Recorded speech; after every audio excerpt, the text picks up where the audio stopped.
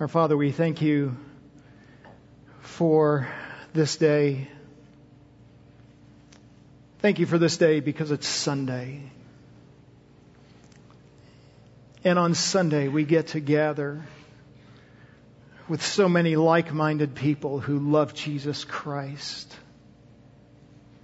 And we get to fellowship together, enjoy one another's company together, and worship and sing praise together. Oh, but far more. We get to draw our attention and our hearts to you. And we get to remind ourselves and be reminded by you and reminded by your word that you're preeminent.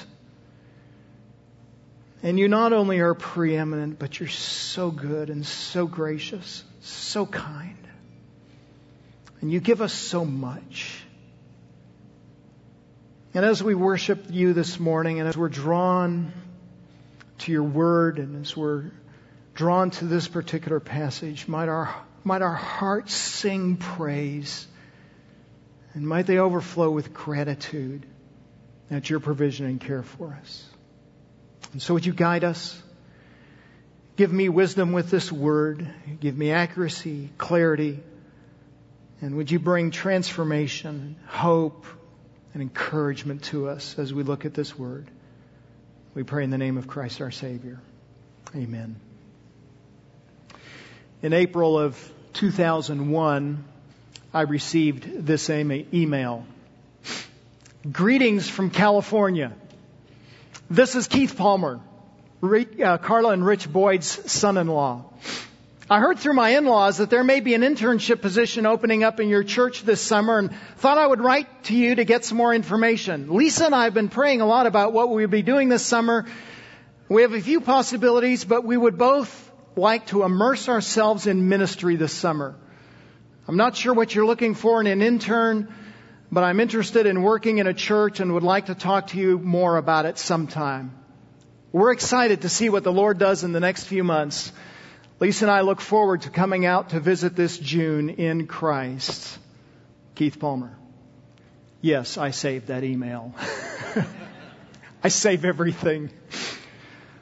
Little did I know how the Lord would use that first email and contact from Keith Palmer in my own life as well as in the life of our church body. Keith did come to do an internship with us that summer of 2001. And at the time we were looking for an associate pastor. And when he came, I can't remember if it was before or when he got here, I said, look, we are so excited to have you here for an internship, and we're looking forward to summer. We've got some things lined up for you that I trust will be helpful for you. But we need to hire an associate pastor, and we need somebody now. And I know you're not graduating till next summer, so, we love you and everything, but we need somebody now. And he said, great, understood, not a problem. We're just looking forward to a great summer of ministry and seeing what the Lord will do. Okay. And halfway through the summer, things changed. And we realized that we had something in our minds about a job description, what we wanted our associate pastor to be, and we were looking for a particular thing, and honestly, that really wasn't a full alignment with where Keith's gifts were. But we knew we had the guy. We saw his character, and we saw his life, and we said, this is the man. And we need to wait. And we need to figure out what he can do and just scrap our ideas of what a job description for him needs to look like and make him fit into the ministry here. And here we are 20 years later with so many unexpected blessings that have come to us through Keith's ministry among us and to us. None of us could have envisioned 20 years ago what the Lord would see fit to do in our lives through Keith. And isn't that just the way the Lord always works? Taking us beyond what we could ever imagine or think or hope. And during the fellowship meal, we're going to look at some particular expressions of thankfulness to Keith for his ministry. During this hour, I want to look past Keith if you will, at the one who has saved him, equipped him, and used him in our lives. We look at God and his provision for the church. Turn with me to 1 Timothy chapter 4. I want to look with you at verses 11 to 16, and we'll read this passage in just a moment. And when I read that, you might be tempted to think, well, Terry, that sounds great. I mean, it's in the Word of God, but this isn't about God. This is about the pastor's responsibility. This is what pastors need to do. And there is truth to that. The verses do actually contain 10 imperatives. This is the Apostle Paul writing his protege Timothy as the young pastor of the Ephesian church, telling him how he ought to conduct himself in that church. And so there is that sense to it. But as we look behind the imperatives, we also see the provision of God in 3 particular ways. These are commands for Timothy's responsibility, but we understand that when God gives a command to a man or an individual, he also gives ability to fulfill that command. It's not as if the man is operating on his own, as if he can do this on his own. We understand that God is the power and the source of our obedience to him. And so when he commands us to obey, he also empowers us to obey. I think it was Augustine that said something like, command what you will and then empower me to do what you command. He understood that this comes entirely from the Lord. In another letter, a second way that we understand that God is behind this, in another letter to the same church, the Ephesian church, Paul says that the pastor is not just a role that someone fills in the church, but pastors and elders are actually God's gift to the church. Notice what he says, Ephesians 4:11. Listen as I read 4:11 of Ephesians. And he gave some as apostles, and some as prophets, and some as evangelists, and some as pastors and teachers for the equipping of the saints, for the work of service to the building up of the body of Christ. Now we understand that he's talking about the gift of apostleship and prophecy and evangelism and pastor-teacher. But his point in that passage is he has given particular people to the church to fill those roles. And so when you find someone in that role, you can say, gift of God.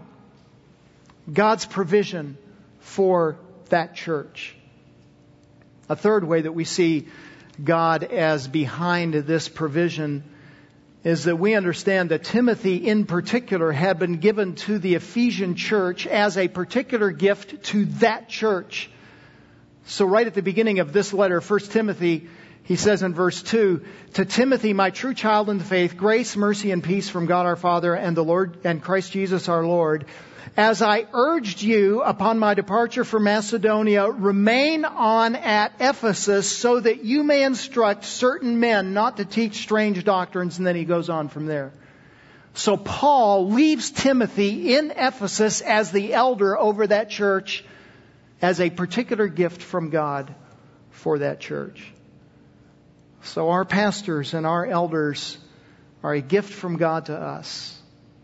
And in our context, we can say, not just our elders, but our deacons and our home group leaders and all those who teach and disciple and equip us are gifts of God to us so that we might thrive spiritually. As we make our way through this passage, starting in verse 11 of 1 Timothy 4, we can use this passage in 2 ways. Those of us who serve in capacities of leadership can be reminded of our responsibilities for leadership. So this is a good check. Is this what I'm doing? Is this my commitment? Is this what I'm pursuing as I shepherd the flock of God? And secondly, all of us can use it as a means of gratitude to God for His gracious provision of individuals and leaders to care for our souls. Brothers and sisters, the Lord has given so lavishly to this church body. He has graced us with so many who care well for us, who disciple and build up and equip us. The Lord has not left us alone in our spiritual journey. And we give thanks this morning for His gifts. 1 Timothy chapter 4. Follow along as I read. Prescribe and teach these things.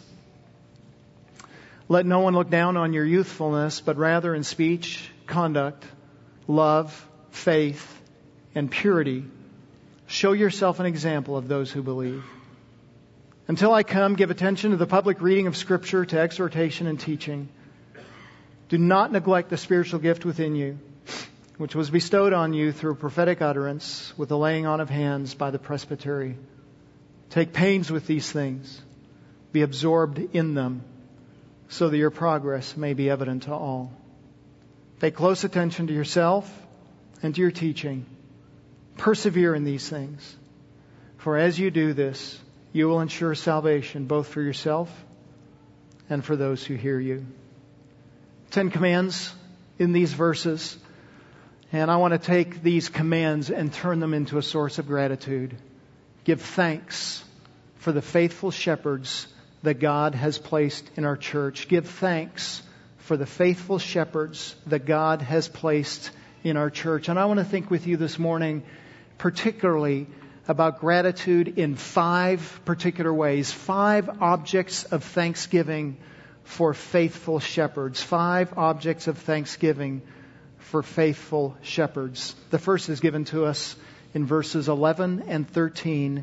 Give thanks for the instruction of faithful shepherds. Give thanks for the instruction, the teaching of faithful shepherds. Verse 11, he says, prescribe and teach these things. He will say something similar in verse 13. Until I come, give attention to the public reading of Scripture, to exhortation and teaching. So when he says public reading of Scripture, certainly he's talking about reading Scripture. But beyond that, he's talking about the explanation or the exposition of the reading of that Scripture. And that's why he includes that phrase at the end, to exhortation and to teaching. As he says in verse 11, prescribe and teach, he means by prescription to teach with authority. So it's not just unfolding, but you're applying principles to people's lives and preaching authoritatively, compellingly, with exhortation. It's not just informing the mind. It's teaching in such a way that we are transforming hearts and lives and conduct. In fact, if you look at this, it says prescribe and teach these things. Both of those are present tense verbs, which means there's an ongoing component. This is what the pastor, this is what the elder ought to always be doing. He is repeatedly and habitually prescribing. He is repeatedly, habitually teaching, unfolding the Word of God and saying, this is the relationship between this Word and your life, and this is how you can conduct yourself. This command of exhortation is all too uncommon. As John MacArthur has written, preaching in our day is often intriguing, but seldom commanding. Often entertaining, but seldom convicting. Often popular, but seldom powerful. Often interesting, but less often transforming.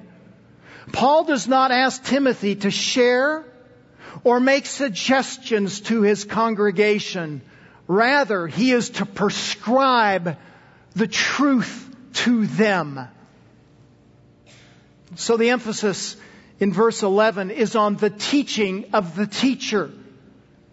Is he teaching authoritatively? In verse 13, the emphasis is not just on his teaching, but on his preparation. Is he ready? When it says in verse 13, give attention, it doesn't just mean read and teach the Bible and worship, but it includes the idea of preparation. Get ready in private before you teach in public. And so it's this component of studying and examining and understanding and disciplining yourself. It's the hard work of study. Now, honestly, Keith and I have the best job in the world. I remember a pastor telling me when I was in seminary, like, it's hard to say this, 4 decades ago. He said, I have the best job in the world. I get to study the Bible every day, and they pay me to do it. Amen, brother. But it's also, well, a joyous task. It's hard work. MacArthur has said, I've heard him say this on numerous occasions at the Shepherd's Conference, the hard work of the preacher is keeping himself in the chair until the sermon is done. And when Paul says to Timothy, give attention, he means prepare yourself. Stay there until it's done. Be diligent. And it's not just the preparation of understanding what a particular text means in a particular passage, but it's the preparation of his own heart.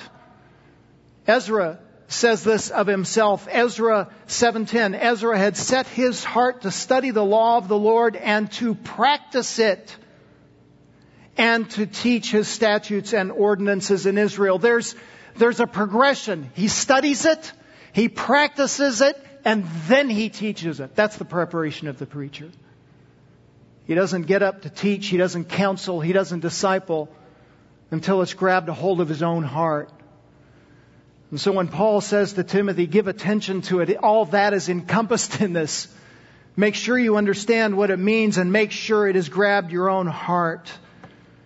Notice there's also a sense of accountability to this, right? Verse 13, until I come, give attention.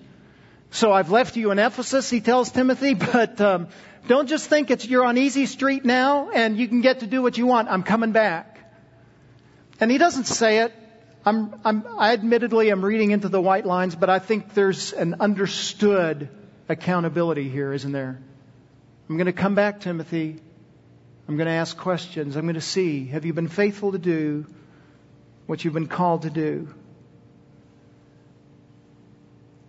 Oh, brothers and sisters, we should give thanks this morning for faithful spiritual shepherds that the Lord has given to us who are committed to this task. They teach with God's authority and they live what they teach. No facades, no pretense, but the reality of transformed lives. I want you to notice as well what he says in verse 11. He says, prescribe and teach these things. There's a lot of question about what does he mean by these things. Does he mean these things that he's going to tell you in just a moment? Or does he mean these things that he's already told you? And I think he's actually pointing backwards to the things he's already talked about. Starting in verse 4, really, of this chapter, everything created by God is good, and nothing is to be rejected if it is received with gratitude, for it is sanctified by means of the Word of God and prayer. That's the kind of thing you need to teach. Everything is given to us by God. It's good when it is sanctified by His Word and prayer. Verse 6, in pointing these things out to the brethren, you will be a good servant of Christ Jesus, constantly nourished on the words of faith and of the sound doctrine which you have been following. Verse 8, bodily discipline is only of little profit, but godliness is profitable for all things, since it holds a promise for the present life and also for the life to come. He's pointing us in both of those verses to the power of the Word of God and the ability of the Word of God to discipline, to train, to equip, to disciple, to prepare people. This is what we do in the body of Christ. Verse 10, for it is for this we labor and strive, because we have fixed our hope on the living God, who is the Savior of all men, especially of believers. We've fixed our hope on God. Where else will we go? It's only in Him that we have word and truth, hope, guidance, direction, surety. Only He gives us the rock. And every teacher has a responsibility and privilege to teach the unerring Word of God. It is alone authoritative and powerful to transform lives. Listen, the teacher is responsible to teach one thing: this book. Our task, anytime we preach, anytime we teach, anytime we disciple, anytime we counsel, anytime we're with the littlest of the littles, the cubbies in Awana or in the nursery, we only have one tool to help them, and it's the Word of God. Our task is simple. It's hard, but it's simple. unfold the Word of God. That's the job. And behind this is this understanding that God has given us what we need. Life outside these walls is hard. There are burdens, there are weights, there are struggles, there are difficulties, there is unfairness, there is unrighteousness, there is ungodliness, there are attacks, there are persecutions, and God has given us what we need to stand. And so we thank Him because He's given us something to teach. He's not told the preacher, and He's not told the home group leader, and He's not told the discipler, hey, come up with what you can and hope you do okay. He's given us the revelation of Himself to unfold to others. And thanks be to God, He has given us such a Word that is able to change us. And He's given us faithful servants who faithfully instruct from this Word to take us to the one whom we need. There's a second reason for thanksgiving in this passage, verse 12. Give thanks for the example of faithful shepherds. Give thanks for the example of faithful shepherds. When Timothy was installed as pastor at Ephesus, he evidently was a young man. We know that he was a disciple of the Apostle Paul. He started traveling with the Apostle Paul at an early age. We don't know exactly how old he was. We think that when he got to Ephesus and was installed as pastor there, he probably was somewhere in his early 30s. We don't know that exactly, but it seems reasonable. He calls him here a youthful man. It's understood from that particular culture that anyone under the age of 40 was a youthful man. Anyone over 40 was in his middle age and heading north. And so when Timothy got there, he was a young man. Paul inserts this clause in verse 12 because Timothy didn't have a long record to establish credibility. His teaching, his ministry, his faithfulness had not been tested yet. Keith, when you got here 20 years ago, this was you. I'm sorry to say, brother, it's no longer you. You're north of 40. You've been tested. You may be middle-aged, but you're seasoned and you're mature. And we see this verse worked out in your life. Timothy had something he could do in the absence of gray hair and experience. He could prove to be an example. He could be someone that was worth emulating. Paul says to the Corinthians, 1 Corinthians 11:1, he says, be imitators of me, even as I am of Christ Jesus. And God has given us faithful men that we can follow because they lead us to Christ. And Paul's admonition here to Timothy is essentially of the same order. Timothy, you may not have the credibility yet. You may not have the gray hair. You may not have the seasoning yet. But you can conduct yourself in such a way that people will say, he's young, but I can follow him because he's going to take me to Jesus. And he points to 5 particular things. I do not think that this is an exhaustive list. I think that this is just a number of key areas that the apostle points to. What are some areas in which we can demonstrate to one another that we're faithful and living with integrity? He points to 5 areas. Let no one look down on your youthfulness, but rather in speech. When he uses that word speech, he's not just talking about when he teaches, though certainly it should include his teaching, but he's really talking about his daily conversation. Are his words graciously true? Are his words graciously kind? Do they give grace according to the need of the moment?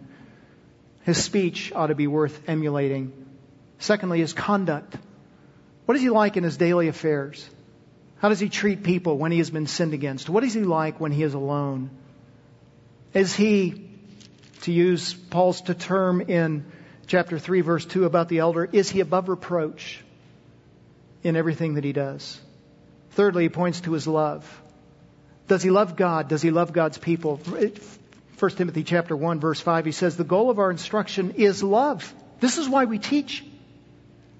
This is why we unfold the Word of God, to train people to love. Now, what's interesting in 1:5 is there's no object. The goal of our instruction is love. And you ask the question, for whom? And I think he leaves it intentionally vague because there's only two objects of love for the believer, right?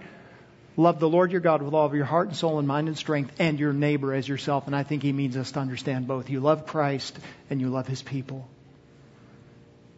Does he love God? Does he love God's people? I love reading biographies. One of the saddest biographies I ever read was the biography of a man I love whose books I have many of on my shelf, A.W. Tozer. And many of you know the name A.W. Tozer. He was a preacher in the 50s and 60s in Toronto and then in Chicago. After he died, his widow remarried. And someone asked his widow about what life was like with her new husband. How are things going? And the implication was in comparison to A.W. or Aiden, which was his name. And she responded this way, and she said, Aiden loved Christ. My new husband loves me. What a sad commentary. That a man is so enraptured with Christ, he doesn't care for his wife. And there were multiple examples in the book of how he didn't care for her. Oh, brothers and sisters, there should never be such a dichotomy. To love God is to love God's people and to live sacrificially for them, serving no matter the cost because we love Christ. So what's his conduct like, or what's his love like? Fourthly, what's his faith like? When he uses the term faith, he's not just referring to his trust of Christ for salvation, but he's talking about his faithfulness, about his unwavering commitment to Christ. He doesn't deviate away from Christ. He's trustworthy. You look at him and say, he's keeping the faith. He's living the faith. And then lastly, his purity. He has a life of integrity in all things. He will do what is right. Now, these things are commanded, right? Verse 12, don't let anyone look down on your youthfulness, but show yourself an example. But we also understand that there's an empowerment for that comes not from ourselves, but the empowerment comes from Christ. And we're going to fold that in just a moment. But we really can please Him. Therefore, we have as our ambition, whether at home in heaven or absent here on earth, to be pleasing to Him, 2 Corinthians 5:9. Our goal is always to please Him, and the implication is we always can please Him. We can please Him in heaven. We will please Him in heaven when we're perfected. But we don't have to wait till then. We can please Him even now. That's this man. And aren't you grateful that God has given you some examples in your life for someone to follow who is living faithfully? In God's grace, God has given us many such examples, and we're thankful for those. Thirdly, give thanks for the spiritual gifts of faithful shepherds. Verse 14, do not neglect the spiritual gift within you. The sense of that sentence is, you have a spiritual gift, Timothy. Use it for the care and the strengthening of the body. But there's also an implied warning in that, isn't there? In other words, the implied warning is there's going to be a temptation to forget the spiritual gift. There's going to be a temptation to forget you've been divinely enabled. You've been given something from God. And there's going to be a temptation to try and do things in your own power and your own wisdom, which will always result in only what man can do and not in what God can do. And I'll just say, churches are filled with that. Then and today as well. And there's always a temptation to abandon God's plan. Always a temptation to abandon God's provision for living life and building the church. And we will always neglect this gift to our own detriment and to the detriment of the church.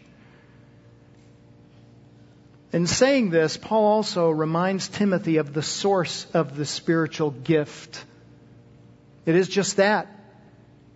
It's a gift of the Spirit and from the Spirit, right? Do not neglect the spiritual gift. If it's a gift, you didn't do it. You didn't gain it on your own. It was something that was graced to you. It was given to you. And he emphasizes that even when he says it is within you. In other words, it has been put in you. You didn't get it there yourself.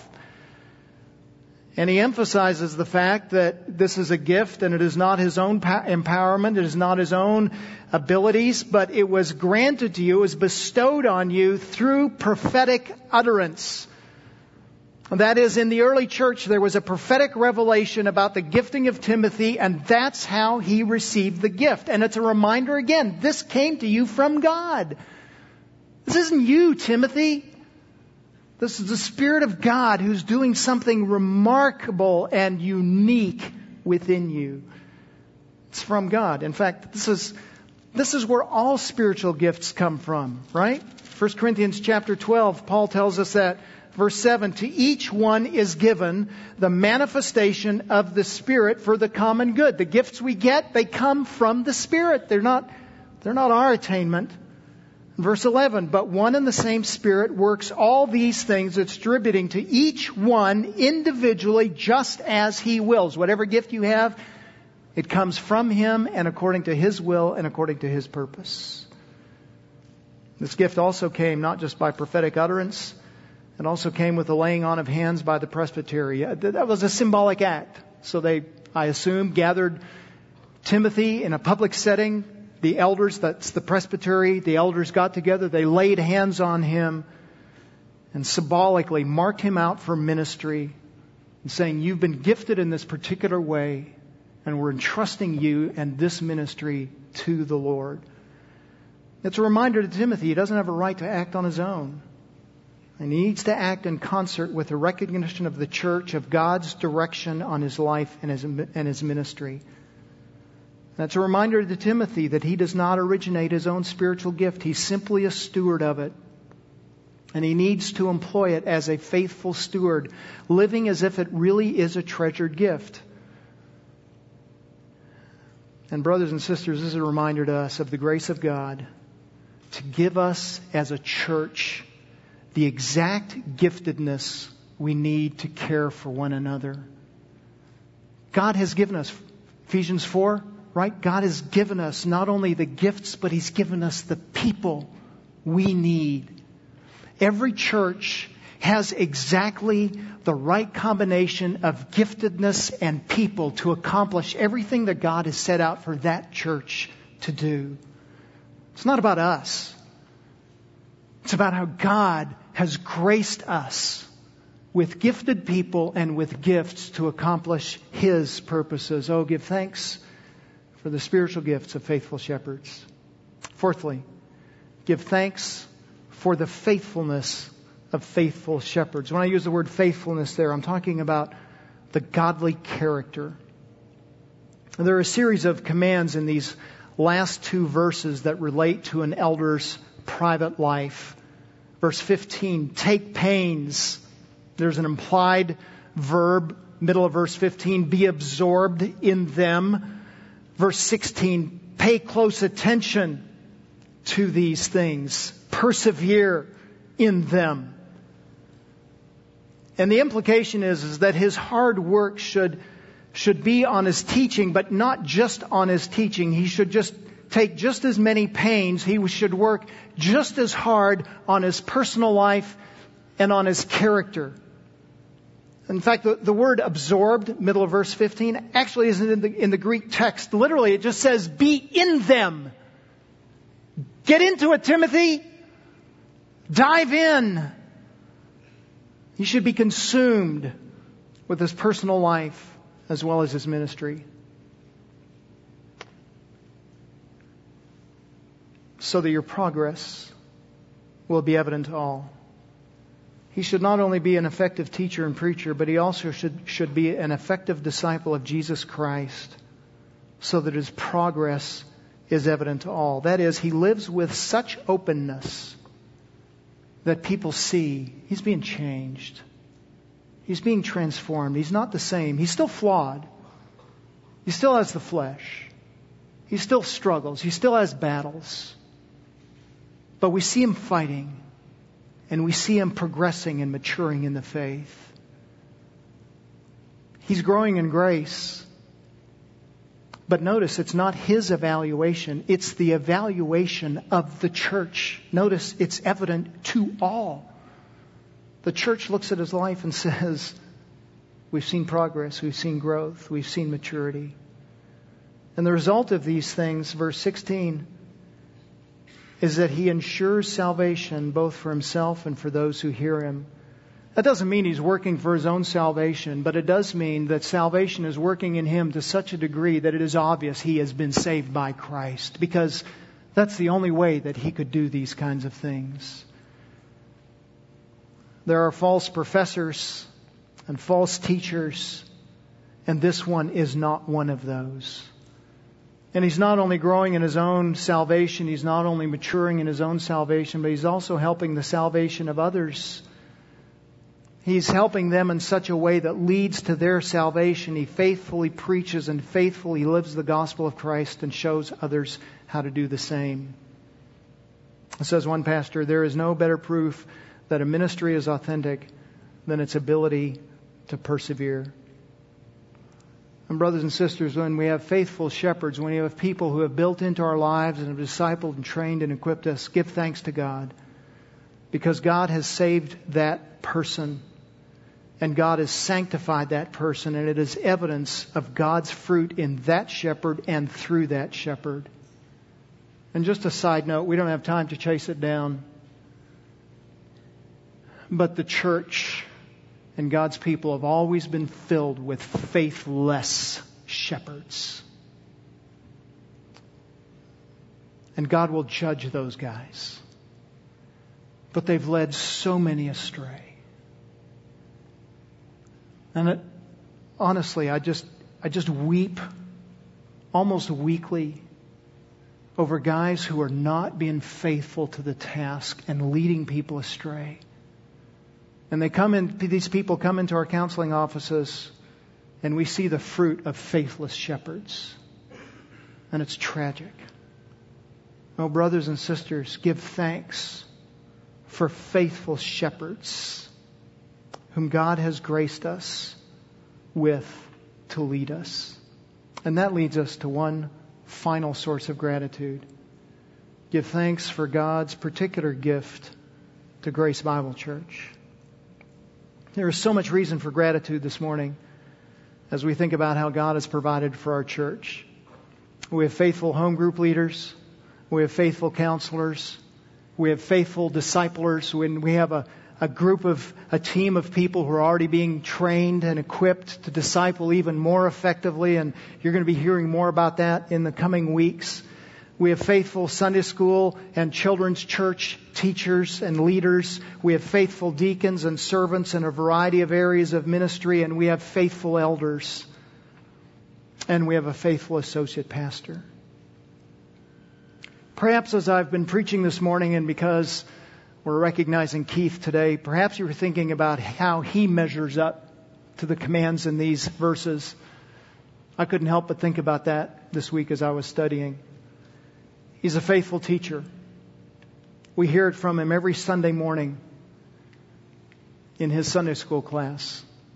We see it every time he teaches at our biblical discipleship and counseling conference. And we see it in the counseling room when he has helped us and others. I too have been a recipient of his counsel.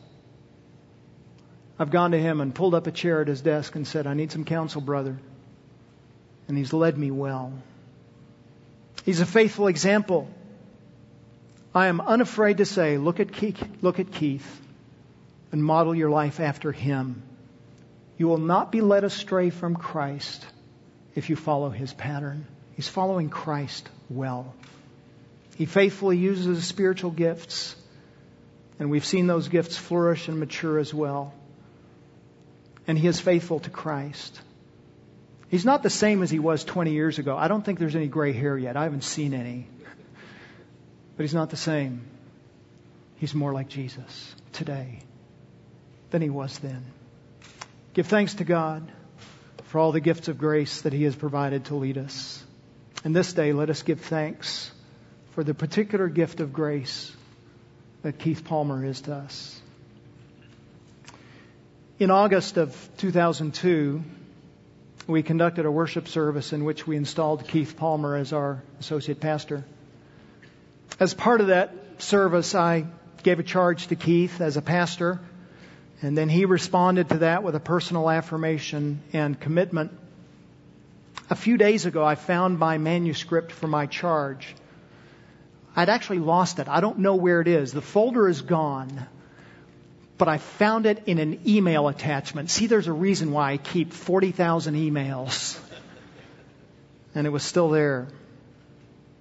And in God's providence, when I was exhorting him to be a faithful shepherd, I used an illustration of another faithful shepherd who had become particularly dear to Pastor Keith. Do you remember? It's John Newton. The quotation I gave was not from Newton's pen, but it was from William Cooper. Keith and I have been talking a lot about William Cooper lately, trying to figure him out. Cooper was a disciple of Newton, troubled disciple, who received much counsel from Newton. And Newton and his pastoral counsel and care is the subject of Keith's dissertation, and he particularly is examining in chapter 5 the relationship between Cooper and Newton. And what Cooper wrote about Newton served as a good exhortation to Keith and every other pastor 20 years ago. And it serves as an appropriate affirmation of Keith as well this morning. An expression of gratitude to God as we have been recipients of his ministry for 20 years. This is what Cooper wrote about Newton. I knew you for the same shepherd who was sent to lead me out of the wilderness into the pasture where the chief shepherd feeds his flock. And I felt my sentiments of affectionate friendship for you the same as ever. The earthly shepherd, following the direction of the chief shepherd Jesus Christ, knows his sheep, is his friend in fellowship to the sheep, and through prayer and the word of God leads the sheep to the guardian of their souls, the place where they will find the only rest for their souls. My admonition to Keith 20 years ago was this, and I quote, "Be a shepherd, Keith. Or rather, continue to be a shepherd and grow in God's grace so that you'll become the best godly shepherd that God has created you to be." Thanks be to God. He has provided such a shepherd to guide us and lead us these 20 years. Our Father, we thank you. We thank you for this man of God that you have graced us to know and have and be integrally involved in our lives. We see Christ in him. And as we see Christ in him, we understand it's not about him, but it's about Christ. It's about the Word of Christ. It's about the Spirit of Christ. Thank you for what you have done in this man and through this man. Flawed, weak, at times a broken vessel, but a vessel committed to you. And you have used him in such profound ways in our lives. You have been graced to give him, or you have graced him with gifts, and you have graced us with the gift of him. And both he and we thank you for your kindness to us through his life and ministry. We pray these things in the name of Christ our Savior. Amen.